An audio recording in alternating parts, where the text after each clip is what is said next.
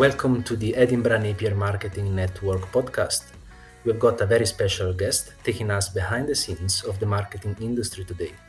Joining me, Alessandro Ferri, and my colleague, Jackie Hadland, is Kev Chesters, a leading light in UK marketing.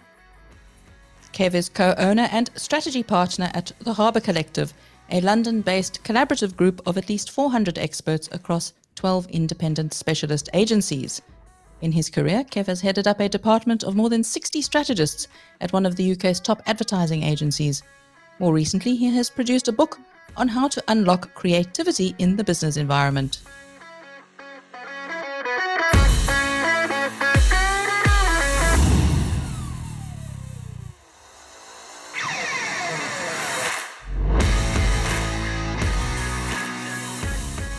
Kev, you've got a very distinguished career as a strategist. Now you're an author. Can you tell us a little bit about your career trajectory? Trajectory may flatter it. So I did a history degree, which I seem to remember my father telling me would be suitably useless for doing anything. It actually turned out to me to be quite useful, I think, because what I think you have to do as a historian is have a hypothesis, go out and gather all the evidence, and then work out and construct the argument for, and then argue as to whether it's right or wrong.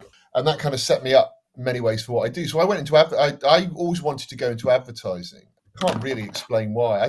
I always liked the media. I was always and I've always had quite a rebellious streak. And my mother would never let me watch ITV. She always said it was quite common. So I think I just sort of snuck and watched it and then sort of got quite into the adverts as some kind of sort of form of rebellion.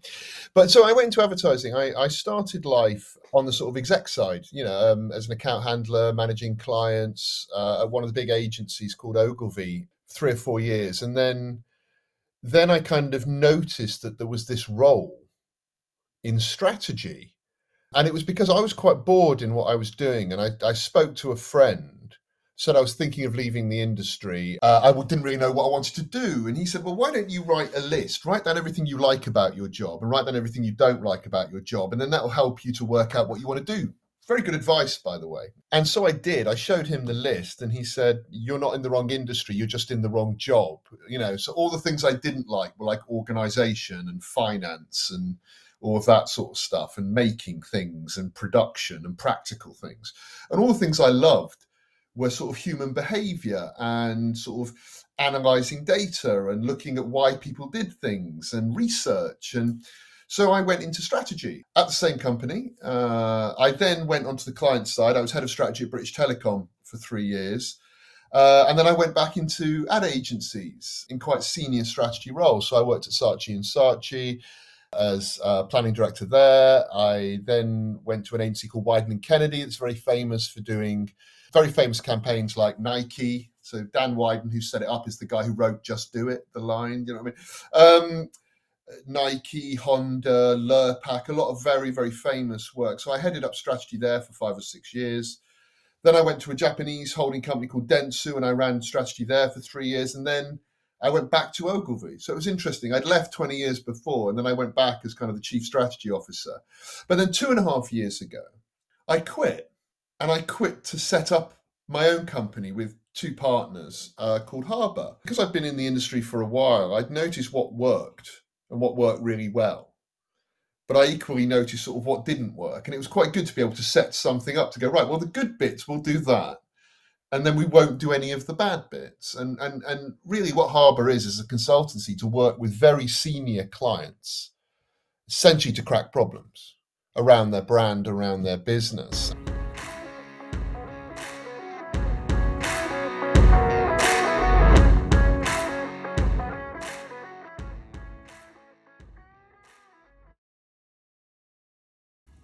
Branding, I tend to focus on with clients is every category that exists in the world has what I would call a sea of same. So that, they all sort of say the same things because the category has a driver.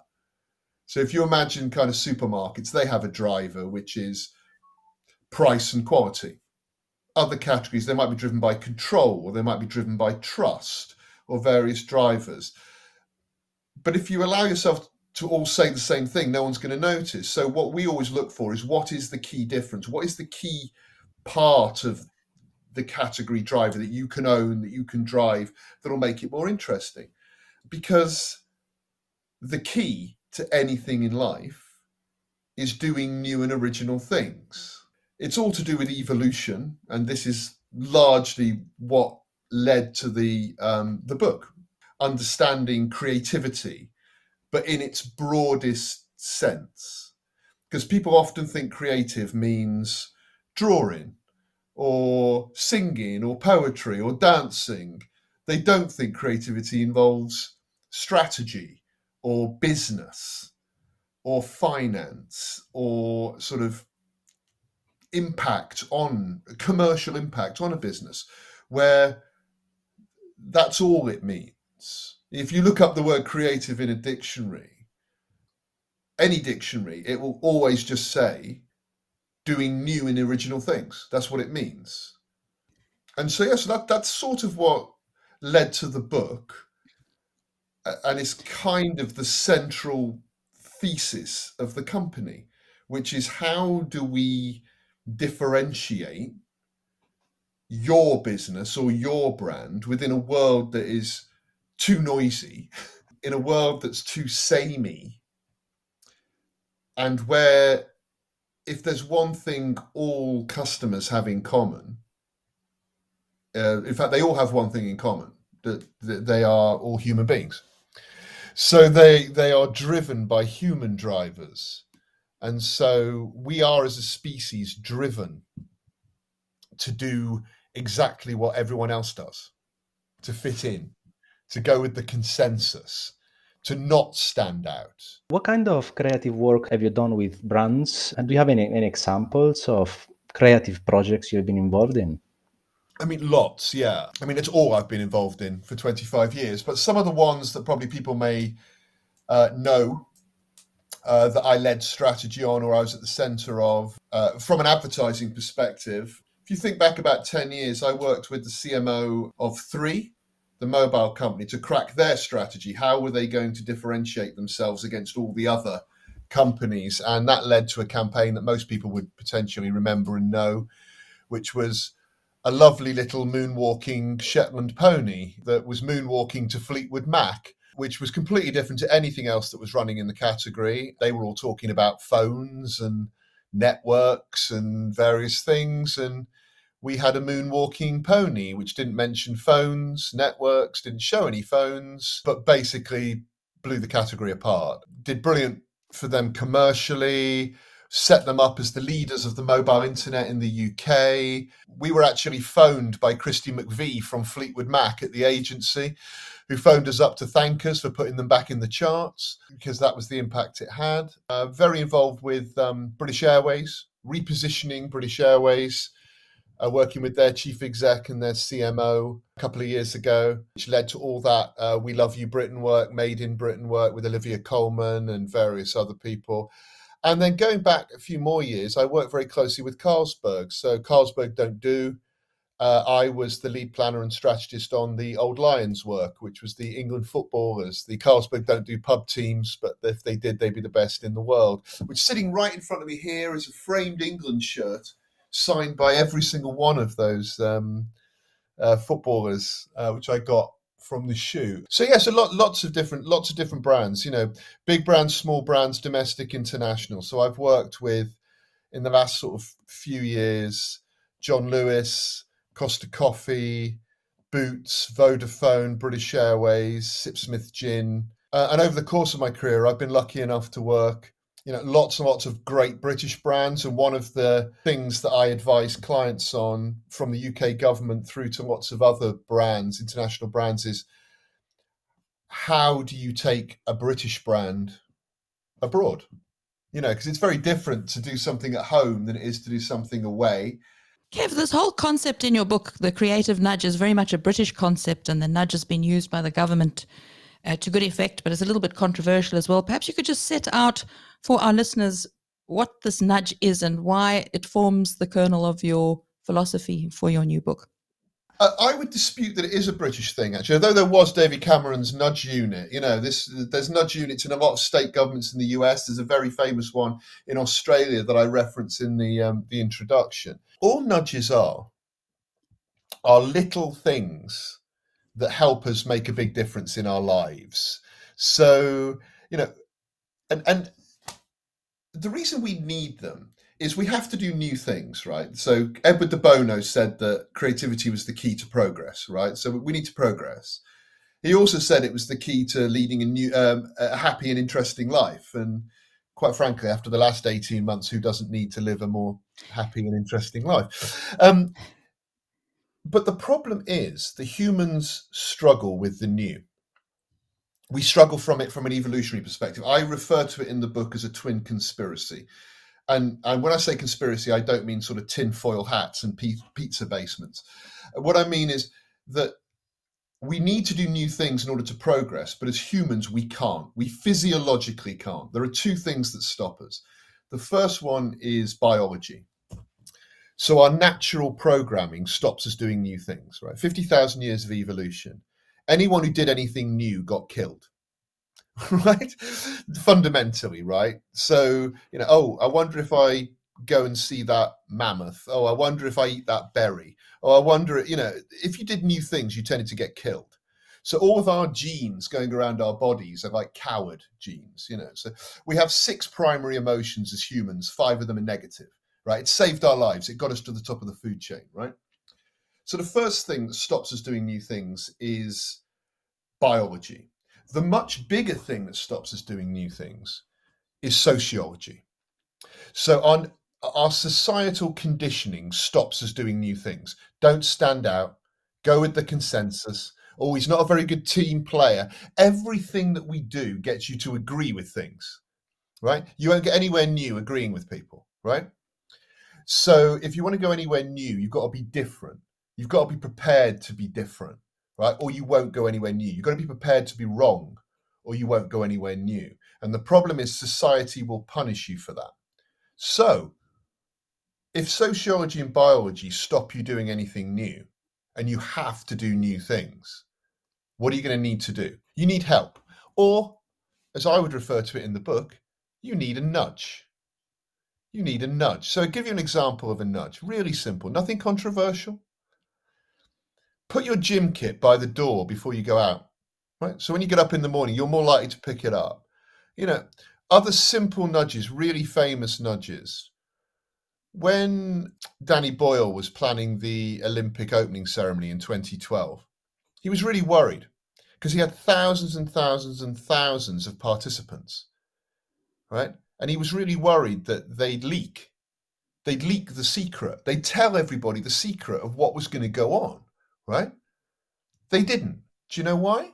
Because he reframed, he did a nudge. He told them all that he wanted them to keep the surprise. Not keep the secret. If you tell someone to keep a secret, you know and I know that you'll tell everybody, right? It's just natural human behavior. Oh, don't tell anyone. And the first thing you'll do is tell everyone. But if you say, so that was a nudge. He changed it from secret to surprise. And there's lots of little nudges we do. And in our life, we need help. And the reason they're called nudges is because humans naturally shun the new. Genuinely, it's called neophobia. It is a science, I know I'm talking to academics, but it genuinely is, a scientific principle. So it's like phobia therapy. You can't just get people to do something. You have to get them to do slightly different versions of things they already do. So that's why it's called a nudge. Otherwise, they'd be called shoves. How do you think we can integrate nudging in branding? Do you have any ideas in mind? Nudging it into branding? Yes. Well, in the first instance, it's about helping you to overcome your natural fear of doing new things. You'll see it. All logos currently are all just sitting there in that kind of Helvetica type. Everyone's saying the same things in the same ways because everyone's terrified to stand out, right? The problem you've got is if you don't stand out, you will be ignored. There's a behavioral science principle called the von Restorff effect. Humans only notice the noticeably different. So our brain is the single most efficient, you could call it lazy, but most efficient organ in the body. It focuses on what's really important because historically, obviously going back 50,000, 100,000 years, it had to eliminate the irrelevant to focus on the threat. Or when Waitrose didn't exist, it had to eliminate the irrelevant in order to focus on getting some food. So what the brain does is it edits out anything it considers to be irrelevant in order to focus on the important. And that's why if you apply that principle to branding and advertising, if you think you've seen it before, you won't notice it. So if everyone's just going blah, blah, quality at a price you can afford, great quality at low prices, quality, sorry, what was that? Sorry, mate, I'm focusing over here. I'm not. In branding, this is the reason that supermarkets change their aisles every 6 to 8 weeks. Not for your benefit. They do it because otherwise you'll shop on autopilot. You'll just go to the places where you know the things are that you always buy. So they switch it around so that you're wandering around, not really knowing what you're doing, and therefore you'll pick up new and different things that you notice. So in branding, you have to be different. The only fatal thing in branding is to be ignored. It is better to be disliked. It is better for people, as I said with the primary emotions, 6 primary emotions, 5 are negative. They're there for a reason. People often think you just have to be positive. You don't. You can get people to be scared. You can get people to be disgusted.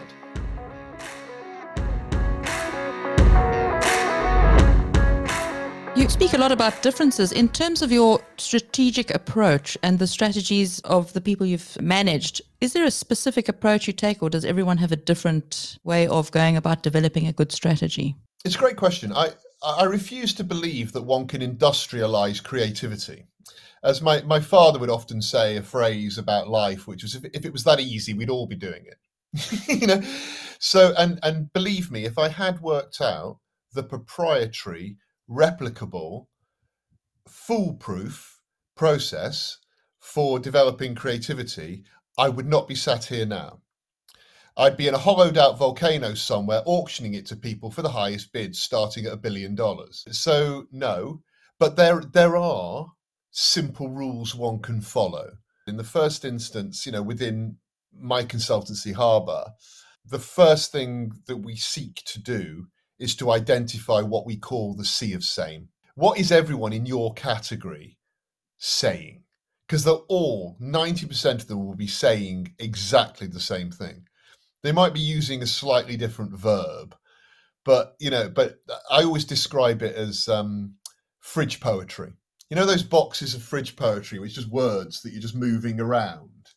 If you go into the business-to-business space, it's a good example of this. They'll all be empowering the possibility of enablement, the enabling empowerment of possibilities, enable the possible, empower the possible, possibly enable. It's like, what are you on about? They're all just moving around the same words. So I think the first thing I look to do is identify what's everybody else saying. Therefore, and then you can work out what drives the category. Quality, price, you look at financial services, trust, you look at other things, there'll be control, there'll be certain things human factors that will drive a category. Then just work out, there's always something that's hiding in plain sight. Okay, always. Which if you live in a world, if you grow up in a lunatic asylum, you just assume the world is mad, okay? Because your reality is one thing, right? Your perception is one thing.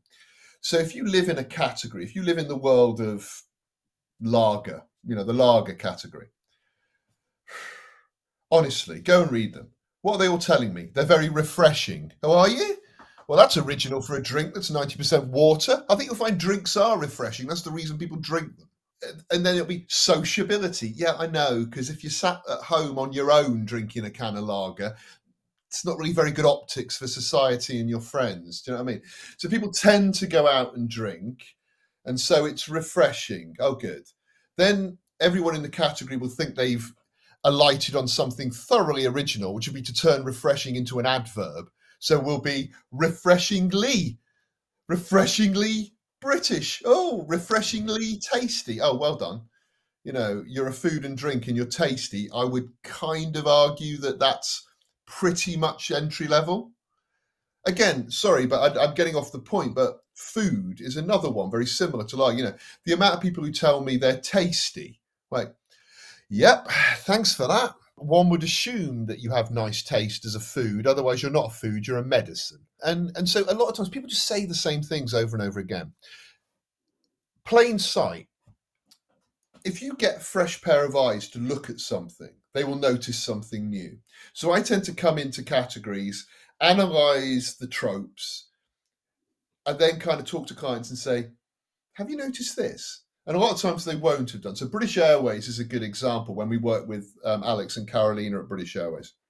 They wanted to know what it was that they were all about. What are we about? What really is British Airways all about? What's our positioning? What do we do? Other than the obvious, of course, which is, fly people to places, which frankly quite a lot of airlines do say that they do. And I would have again thought that would be pretty obvious. So the thing that was hiding in plain sight for British Airways was, unless they were planning on changing their name, the most important thing in that name was the word British, right? Whatever they wanted, and it was written down the side of their planes. It wasn't like they were hiding it. Whatever it is they wanted to be, it didn't really matter. Because once I say the word British to somebody, they've already got hundreds of preconceived ideas and prejudices and thoughts about what it means to be British. So all we had to really do with them was work out, well, what part of Britain? Everybody thinks they own a bit of Britain. Nigel Farage, Stormzy, Jacob Rees-Mogg, Jeremy Corbyn. Everyone thinks they own it, right? Tommy Robinson thinks he owns Britishness. So you've really got to go, okay, you're British. Which bit of Britain do you stand for, right?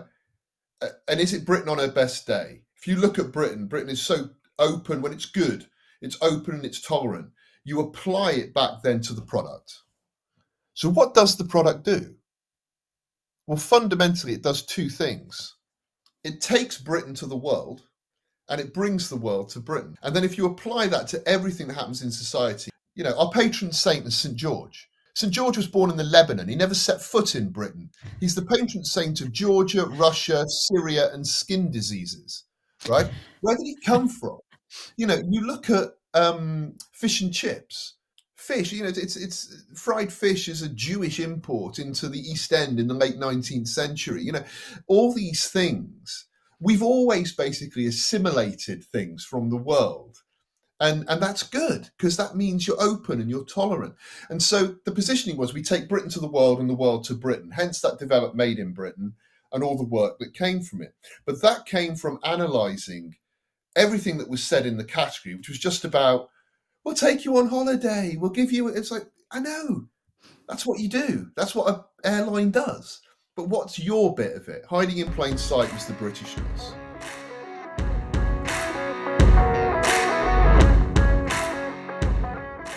The third element that you do to differentiate is, there's a behavioural science principle, and we talk about this in the book. There's a behavioural science principle called the IKEA effect, right? Alternatively known as the eBay dilemma.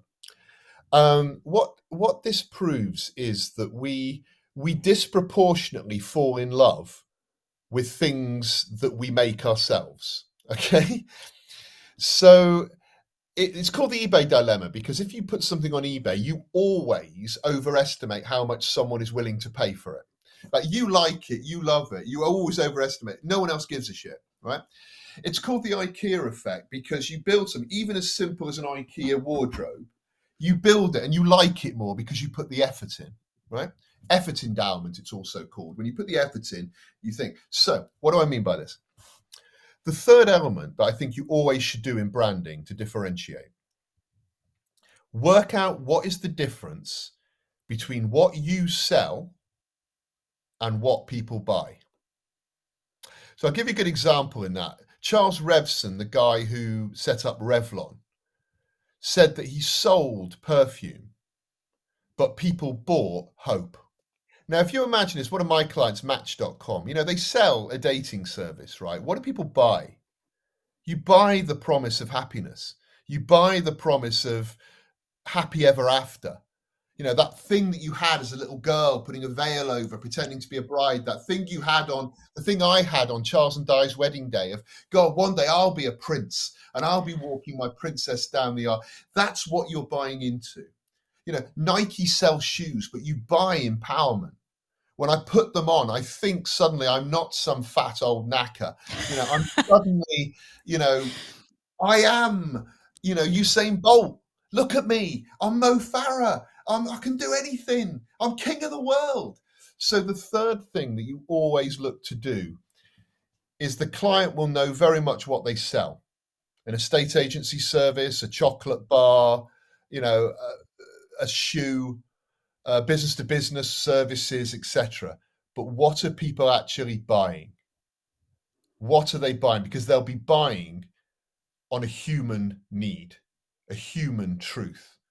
I'll be buying that thing. I'll then be looking for all the rational reasons so I can tell my friends why I bought it. When I walk around in that, when I buy that pair of Allbirds, and I think of them because yesterday they astonishingly IPO'd to be worth $4 billion despite never making a profit in their life. When I buy those Allbirds, right, they're selling me a pair of shoes made out of merino wool. But what am I buying? Well, when I walk around in them, look at me. I'm Elon Musk. I'm a bloody founder. I'm Mr. East Coast. You know, oh, look at me. That's what you're buying. That's all branding fundamentally is, Alessandro, isn't it? I mean, you know, if I look at Volkswagen, they make 4 cars. They own 4 cars, Volkswagen, right, that they make. The Skoda, the Seat, the Audi, and the VW, right? They're all made essentially in the same factory in northern Italy. And all that changes is the badge on the front. That's what I'm willing to pay for. What does that say about me? When I have that badge and I drive it, what am I projecting out to the world? What's it about? What's anything about? Food and sex, right? I am out there. This is the fundamentals of the book. Why am I buying these brands? Because of what they say out there in the world about me, right? Are they going to help me survive? Food. Are they going to help me procreate? Sex. What am I projecting out to the world in what you're asking me to buy into, not just buy? Thank you very much, Kev. That's fantastic. I'm curious to ask you about these evolutionary perspectives you mentioned. I was actually looking into that in my research as well. I want to ask you, what can we learn from that, and how can we integrate those principles to build better and more efficient brand strategies? It really is a great question. The first thing it should teach you, the first thing it should teach anybody in strategy is humility. We always overcomplicate. It's our natural, it's certainly strategists, it's our natural tendency to think, you know, we're dead clever and things are really much cleverer and more complicated than they actually are. I think what evolutionary principles teaches and behavioral science teaches us about decision making is we're not very complex creatures. Humans aren't very complex. As I say, we're driven by food and sex. You know, we're fundamentally driven by 5 or 6 key principles and drivers and emotions.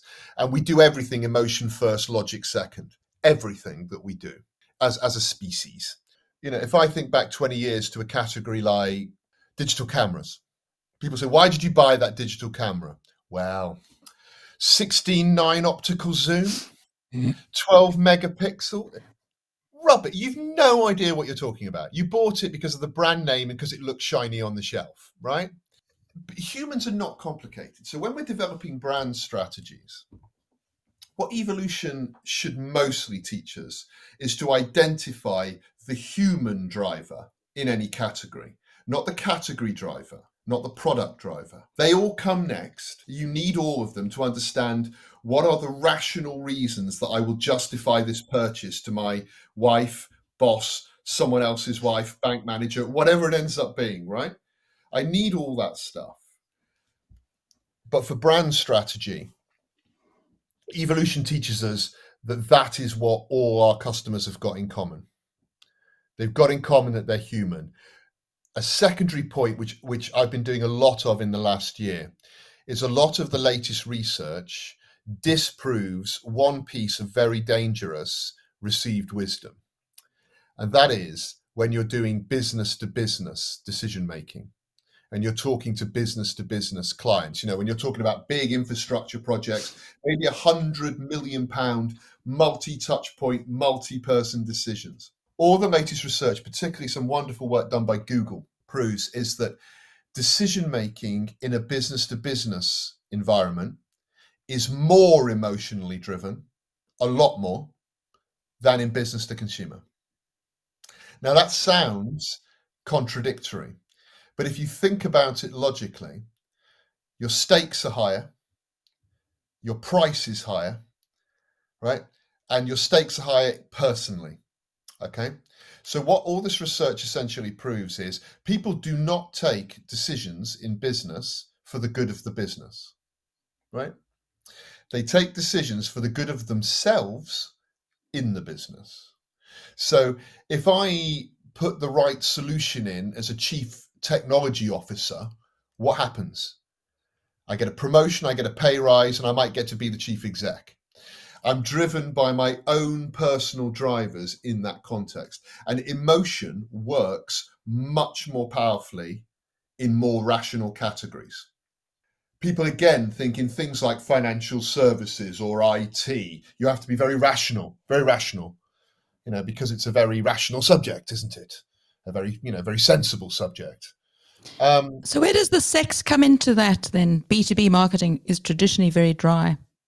It comes into it because if I get that promotion, if I suddenly get promoted or my business IPOs or whatever, I'm king of the world or queen of the world. Suddenly, I'm more attractive to the rest of my species.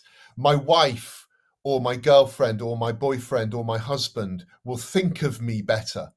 I will suddenly walk taller.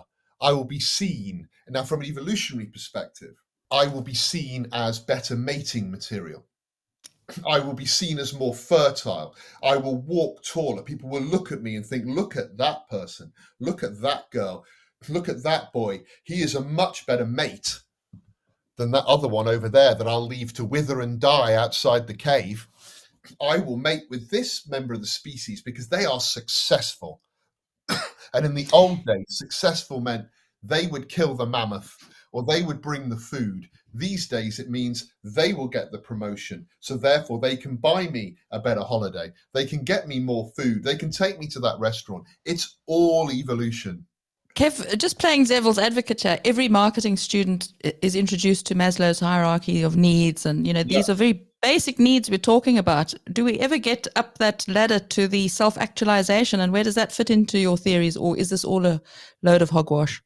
Oh, no. Absolutely. It's based entirely on Maslow. In fact, I had a client I was dealing with recently who opened their first store in the London borough of Hounslow. So I actually presented the work back to them as Hounslow's hierarchy of needs rather than Maslow's because it fits perfectly. So it's exactly what I was just talking about, which is the practical reasons all sit at the bottom of Maslow. Survival, sustenance, etc. So they are all the rational reasons. How many miles it does to the gallon, etc. All those things, that all sits at the bottom.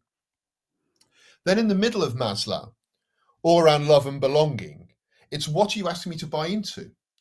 What are the traits of this brand that I share with other people who choose this brand? So your Nikes, your Patagonias, Audi. Back when Saab was a brand, I used to love that brand because you'd never meet anybody who bought a Saab by accident, right? Whoever drove a Saab would tell you they drove a Saab within 2 sentences of meeting them and explain why. It was a club. It was a membership of everyone doing it. So that's the middle in branding, love and belonging. Who are my tribe? Who are the other people who share my values within this thing? And then you move up, self-esteem. What is this thing saying about me? The self-esteem, the sex thing we were just talking about. If I choose this brand, it will make me feel good about myself. It'll make me think I'm a good person. or it will make me think I'm a fitter person, or it will make me think I'm a healthier person, or it will make me think, etc., etc., etc. And once I've developed the self-esteem in the brand, I suddenly drop one up. Then I'm into self-actualization. Who am I? Why am I here? What function am I fulfilling? And so one of the principles, one of the processes I take brands through is to go from product to purpose. So there's 4 buckets you go in. Because the problem that most brands have when they're doing branding is they only do 1 and 4. So they'll say, well, we're a toilet tissue, we're very absorbent, and we've got 160 sheets per roll. And we are making the world a cleaner place. Sorry, you've missed a bit here. I don't really understand. A minute ago, you were a brand of crisps, and now you're saving the world. I don't really understand what happened in the middle. So what the P2P, the product to purpose methodology does, and it helps with the Maslow thing, is you work out what you are first, right? Product. What are we? What do we do? So for an example of something like wine gums or a candy like that, it's an assortment of iconically shaped colored sweets, right? That's what it is as a product. And then your second bucket, you say, well, what's our rational benefit then? What's the rational benefit of that? Well, it's sugar, it's a rush, it's a high, there's all the things you can talk about in that sense. Then you move on to your third bucket, which is your emotional benefit. What does that do? What does that do? Does it make me feel, so if it's sweet and I'm an adult, well, there's all sorts of things that does, isn't it? It reminds me of childhood. It brings back memories. It makes me feel happy. It frees me up. It makes me my more fun side of my life. Do you know what I mean? And then you can get onto, well, what's then your purpose? Is it to kind of bring more joy to the world or bring more freedom to the world? But if you've just done, I'm a coloured sweet and I'll bring freedom to the world, you've missed this massive chasm in the middle. So that's what I think a lot of branding is about. And also really helps you to find out what's different about you, to the creativity piece, because you have to be different. Back to that von Restorff effect. The reason the majority of brands fail is because no one gives a shit, right? Everyone's busy, right? We're all busy. We've got too much to do, right? And technology is making us feel that society's speeding up. It isn't, but it's kind of resetting our internal pacemakers. So we always feel like, we're always being updated with things. We've always got a clock now. So we feel the world is moving faster, even though it isn't. So we're busy and our brains are busy. And because they're evolutionary, they'll focus on the most important thing. And that isn't your toilet tissue or your bag of crisps or what it is. And honestly, the biggest mistake, and I've done this for 25 years, for some of the biggest brands and the biggest advertising agencies, etc., the biggest mistake that everybody makes in the branding communications world is that people want to hear what you say. Okay? That's the reason that media money exists. It's what I call media spend an attention bribe. Okay, we are spending money to bribe you to listen for 30 seconds to something you don't give a shit about, but I do. And so don't ever fall into the trap of thinking people want to hear what you say. Entertain them. Let them notice you first off. If you're not on a list, you can't get chosen from a list. So you've got to get noticed. That's the first thing. And the simplest way to get noticed is to be different. You spoke also about something that caught my attention, tribes. Oh, yeah. Can I please ask you to expand on that? For example, what kind of advice you provide to, let's say, a new brand coming into the market who wants to build a tribe? What can they do to facilitate that process? So tribes are interesting. If you look at a dictionary under the word tribe, you'll also find other words like herd, gang is another word that you'll find in there. And if you look at the definition, it just says a collection of like-minded individuals who share a set of values. Okay, that's what it is. That's what a gang is, a tribe is. A set of shared values or objectives. So tribes came together because it was right, we want to survive and we want to thrive. Therefore, and then it's also one of the real nightmares about consensus, by the way, because if you didn't agree with the whole tribe, you got kicked out.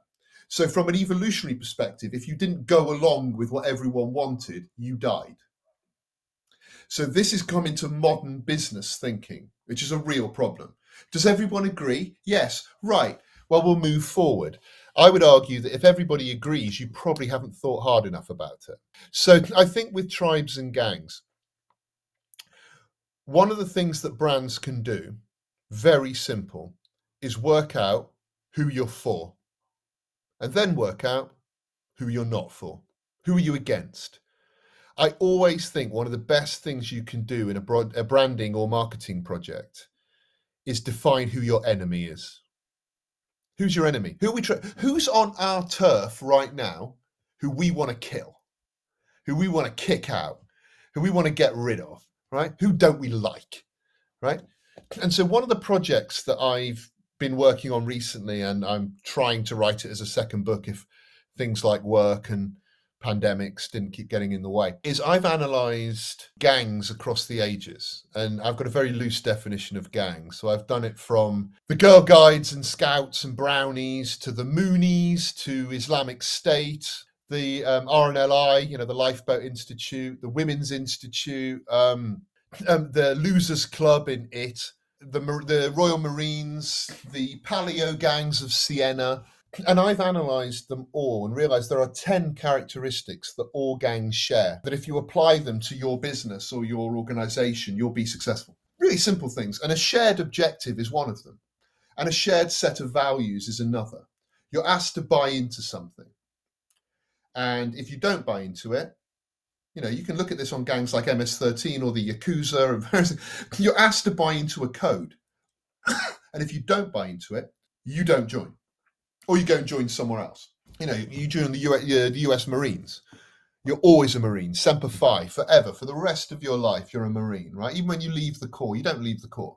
So I think in terms of brands, lifetime value of a brand is always the thing you should be thinking about. So many brands think about one-off purchases. How am I going to get you to buy?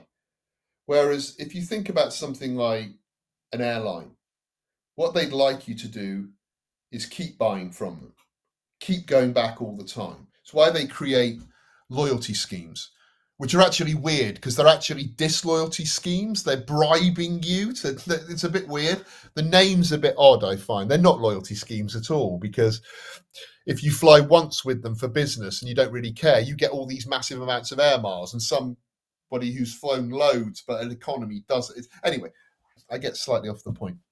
But lifetime value is really important to brands. You want people buying and buying again. You look at a brand like Apple.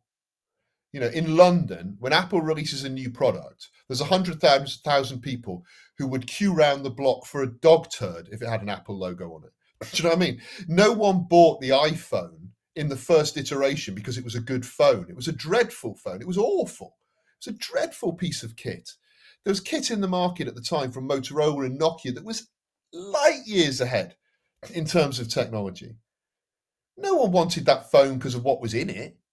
Everyone wanted that phone because what was written on it. And so it was, I am part of this group. Look at me. And so the learning from tribes for brands is, who are your tribe? Who do you want? What is that loyalty beyond reason you want to create? Look at a brand like Patagonia.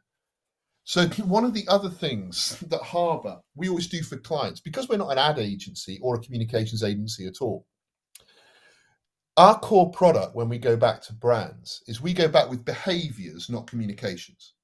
We go back and say, right, if you were a brand that believed in this, if you were a brand whose platform was this is how you would act. These are the kind of partners you would choose. These are the kind of sponsorships you might make. These are the kind of content series you may sponsor. Oh, and you know what?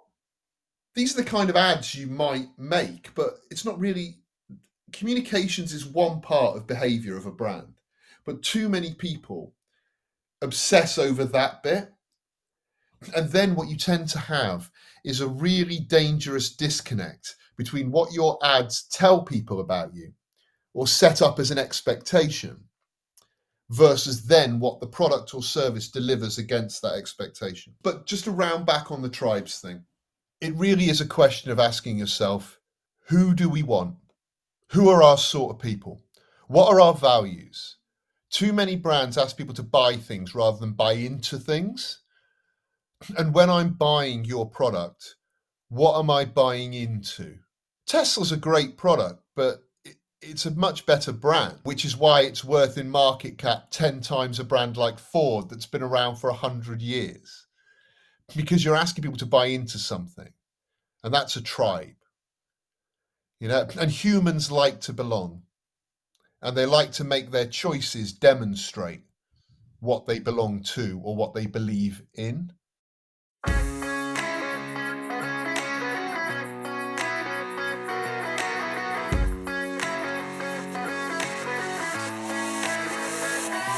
You have been listening to Kev Chesters, co-owner of the Harbor Collective and co-author of The Creative Nudge, speaking to me, Alessandro Ferri, and Jackie Hadland. Thanks for joining us here on the Edinburgh Napier Marketing Network podcast. Until next time.